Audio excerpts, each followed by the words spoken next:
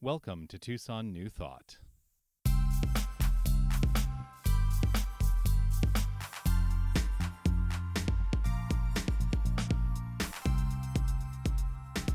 Hello, everybody. This is Reverend Jonathan Zenz. Before beginning today's message, I wanted to let you know that there is a technical issue with the sound quality that has affected our podcast adversely. We are working to ensure it is resolved before next week, but this week you will likely notice the issue.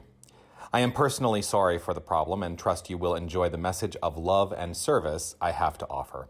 Many blessings to you, and on with the message. So today's talk is titled, What is Love? What is love? And there are lots of definitions for what love is. And I want to start with that. Really, actually, I'm going to turn to you and say, I'm going to put you on the spot. Are you ready? What is love? Acceptance. Okay, acceptance. Feeling. All right. Respect. Connection. All right, anything else? Giving. Okay. Joy. Love is joy. Yeah. All right. Any other thoughts on what is love? Appreciation. Mm-hmm. It's a gift. The underlying nature of everything.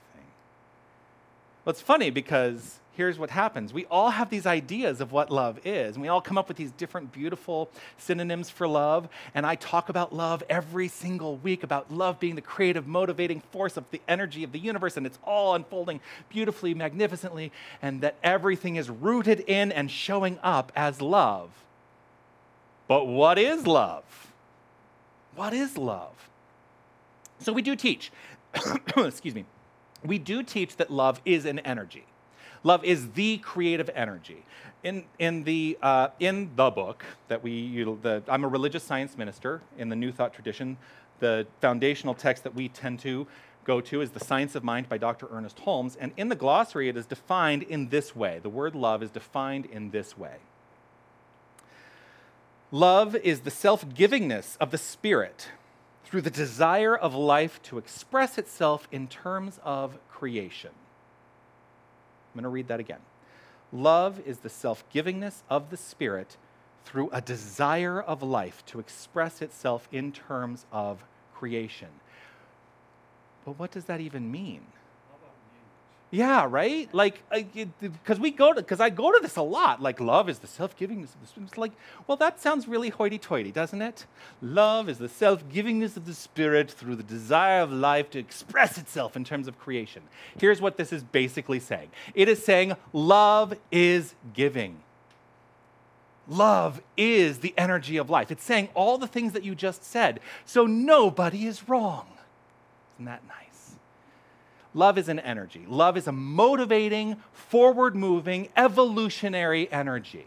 Everything that exists, all that is unfolding, is based on this energy of love. For that is the desire. If we were to anthropomorphize, I'm going to use the word God, because we use spirit and God synonymously.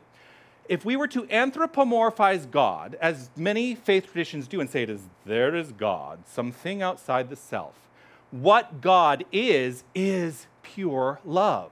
But here's the great news about that. We are God. We are the expression of spirit. We are that which is. So if God is love, we are love. Our lives are unfolding through love. We are evolving as love.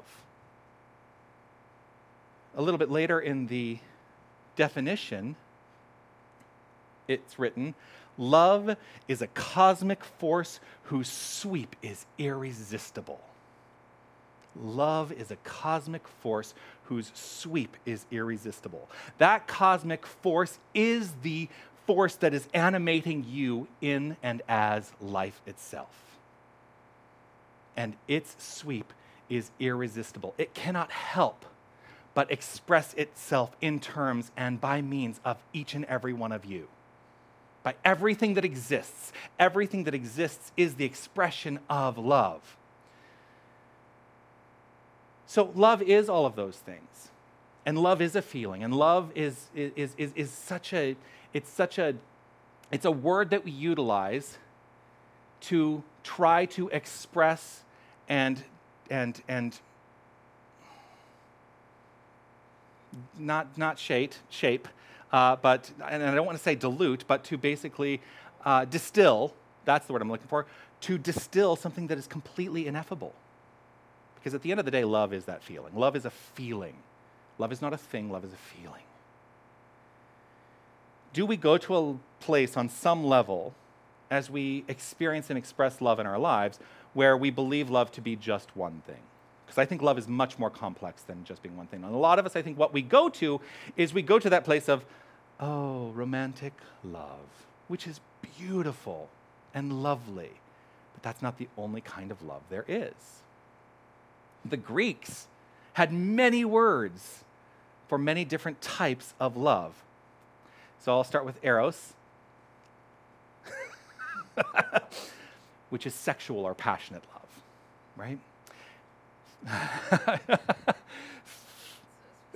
It's sexual or passionate love. Because I'm just saying if there are younger ears in the room, that, maybe they're not ready for that. That's not something that's in there. Yeah, William.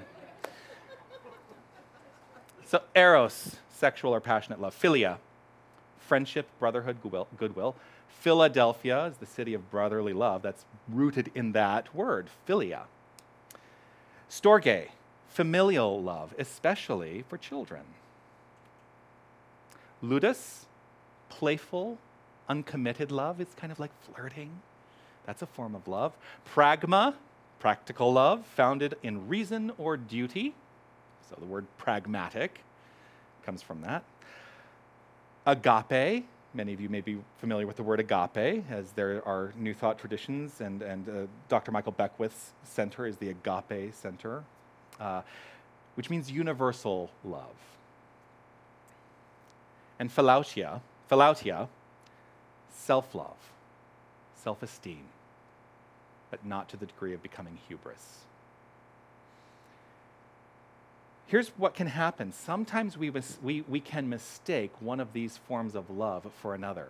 Has anyone ever been in a situation where they were feeling eros towards another person, and that other person was in the place of ludus? Somebody feeling passionate love, whereas the other person is feeling flirtatious love, and then there becomes a disconnect.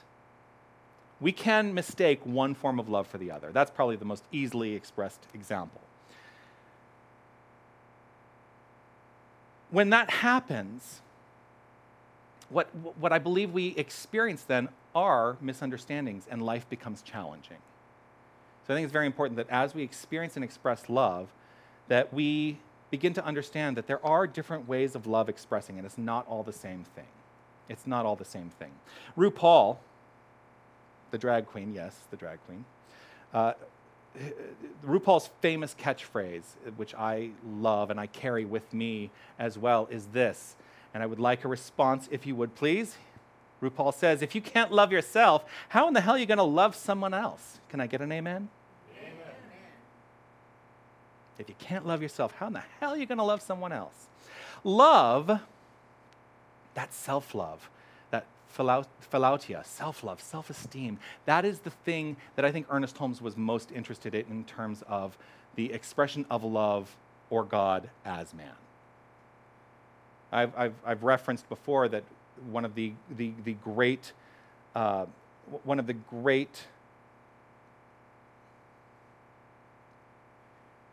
impressions that was ever made on him, one of the greatest impressions that was ever made on him was through Ralph Waldo Emerson's essay, Self-Reliance. That's kind of where all of this is rooted. And if you read the book, and someday I will teach a class where we will go through this very lengthy book, people laugh because I always tell people, don't start with this. It's a little bit of a slog. I studied it for many years to become a minister. But you can see where he's pulled things directly from that particular essay, Self-Reliance.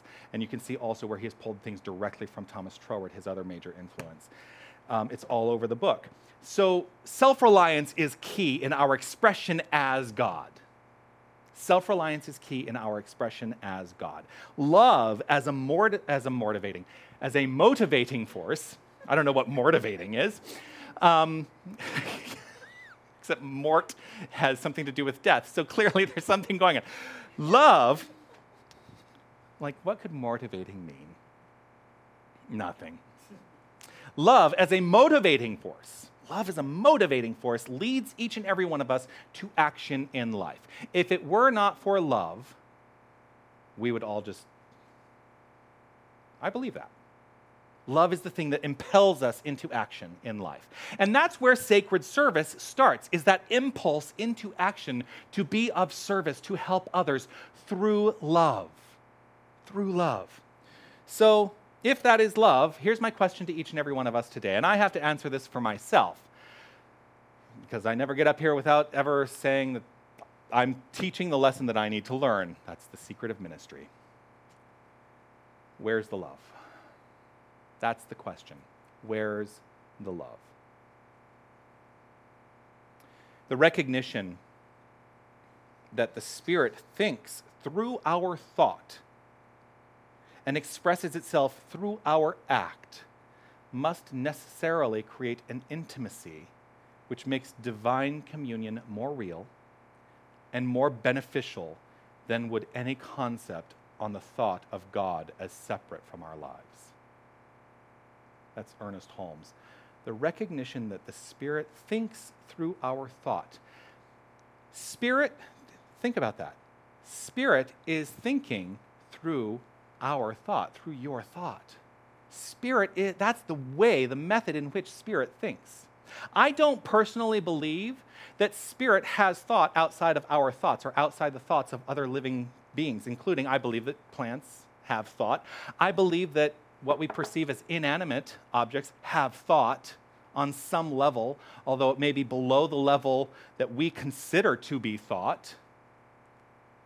Everything is alive and vibrating through love and as life. So, Spirit is thinking through our thought. It is expressing itself through our acts. It is the infinite intimacy. There's a song that I sing sometimes called Nearer Than the Air. Nearer than the air. That everything that God, that love, everything is nearer than the air. It's nearer than, because it is who and what we are. We don't say we are one of God. We don't say we are one as God. We don't say we are one with God. No, we do say, no, we don't say, I'm messing this all up. We don't say we are one with God. We don't say we are one as God. We say we are one of God. We are of God. We are of love. And so when that becomes the focal point of our motivation, then the experience of God becomes the most intimate experience we can have, because we start to recognize that God as us is us living its life through the means of us, and it sets us on a course of action. And it did for me just about 5 years ago.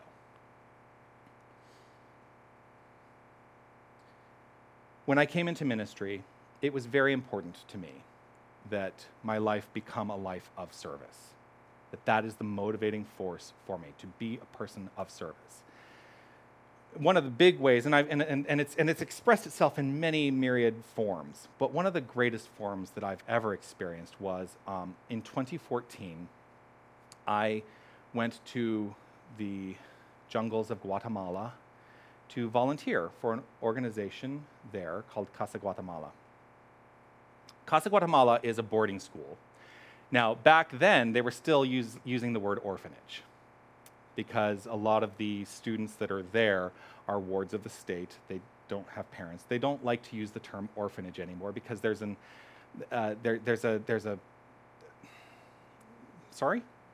connotation of something that they're looking to get away from. Yeah. Anyway, it is a boarding school. There are about 250 children there.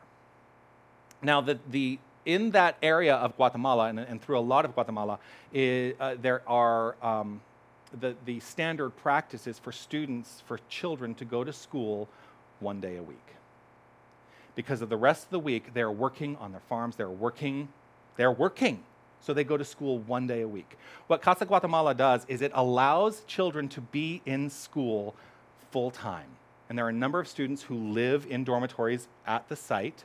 And there are also children who come from around the area, these Mayan villages. There are children who come from the Mayan villages, and it's wonderful because it's on a river, and the only way to access Casa Guatemala is by boat. So we come in, the volunteers, on motorboats, but here they are in their hand-dug canoes going to school every day. So here we are, Casa Guatemala, in the jungles of eastern Guatemala. These are children who are being given access to education because of their location. It's a magnificent, magnificent experience.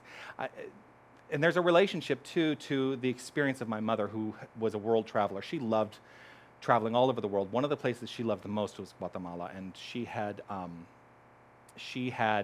traveled there. She brought back stuff for me the first time she traveled there, and I've always held it very close to my heart.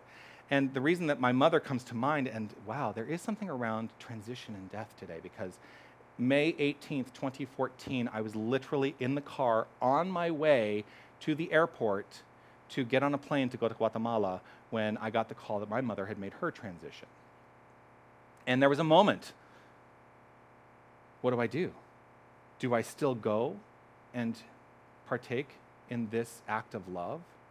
Or do I allow myself to settle into what could be immense grief and, maybe go to a dark place and stay back and feel like something has shifted in my life? And here's what I decided to do. I said, I'm going. This is something my mother was so passionate about, was service in the world. And the motivation behind that action was love. Love for my mother, love for the experience of service, love, love, love. It's always moving me forward. I believe love should be the primary motivation behind a life of service. And so I went to Guatemala, and it was such a magical, I call it a magical experience. And it was healing for me because it did not allow me to go to that dark place, because I allowed the entire trip to be in service and honor of my mother.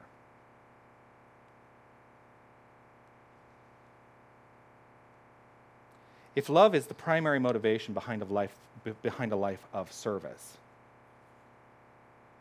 what I think then the next step in living a life of service is to begin to, each and every one of us, start to take a good look at the reasons we do anything in life. What are our motivation? What is our motivation towards any action in life? Is it love? Is it kindness? Or is it something like revenge? Have you ever felt like, I'm going to get that person? Have you ever felt like the opposite of love and felt like that was a motivating force in your life? Those are the times when we, I believe, step back, say, is this the most loving, kind way of moving forward? And is this in service to the greater good? Because if it's not, then it's time to return to love. Which side of any equation are we on? As we give love, we receive love. That's the nature of circulation. As we give love, we receive love. But I think that when we look at our motivations, we need to look at it this way too. Are we giving love to get love? Like with the purpose of I'm going to get love if I give love. Or are we just giving of our hearts? In the concept of tithing, just as a metaphor, there are some people who approach the concept of tithing, your financial wealth to wherever you are spiritually nourished, as a method of getting. And I say, let's let that go. Let's let that go. Let us give to give. That's what's important. And the same goes not just for financial wealth, but for love. Let us give love just to give love, not to get love. The great symptom of giving is that we receive. That's the great symptom of giving, is that we receive. But giving with a purpose in mind of receiving might start to create resentment, and then we're off the path of love. Let us roll everything back to love. Love is a cosmic force whose sweep is irresistible. What is meant by cosmic force? It is the universal showing up in a drop of dew. It is the relationship of a bee to a flower. It is the gravitational pull of planets and stars, all maintaining balance. The cosmic force is you. It is me. Love cannot be accurately described. It must be felt. But how do you feel it? Truth is, you feel it no matter what. Right here, right now, wherever your mind is, whatever experience you're having, that is rooted in love. How aware of the feeling are you? So if we're going to take this to a practical place, and I've got some suggestions for how your week unfolds, right? Oh, wait, what? There's homework? Yes. Here's what I'd like us all to start looking at this week. Where do we place our focus in life at any given moment? At any given moment, where do we place our focus on life? Where your mind is focused, that's where your life experience goes. So are you focused on love or a belief in something else? Love points the way. The law of cause and effect makes the way possible. That's a whole other talk, by the way. But that's the teaching of New Thought. Love points the way, the law makes the way possible. That's the entire philosophy. You could almost open this up, have every single page blank, go to the one page where it says, love points the way, the law makes the way possible. So deepen your awareness of where you place your focus this week. Are you focused primarily on loving kindness? If you find you are not, don't beat yourself up. Let yourself off the hook. Take that moment to refocus. You're in charge. You're the one who is in charge. Love is a cosmic force, which means you are a cosmic force. That's how we begin to change the habit. That's how we begin to change the habit. So, where's the love? Right where you are. Namaste.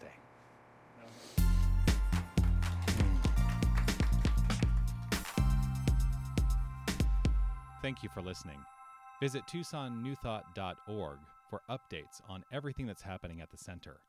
And follow us on Facebook and Instagram by searching Tucson New Thought.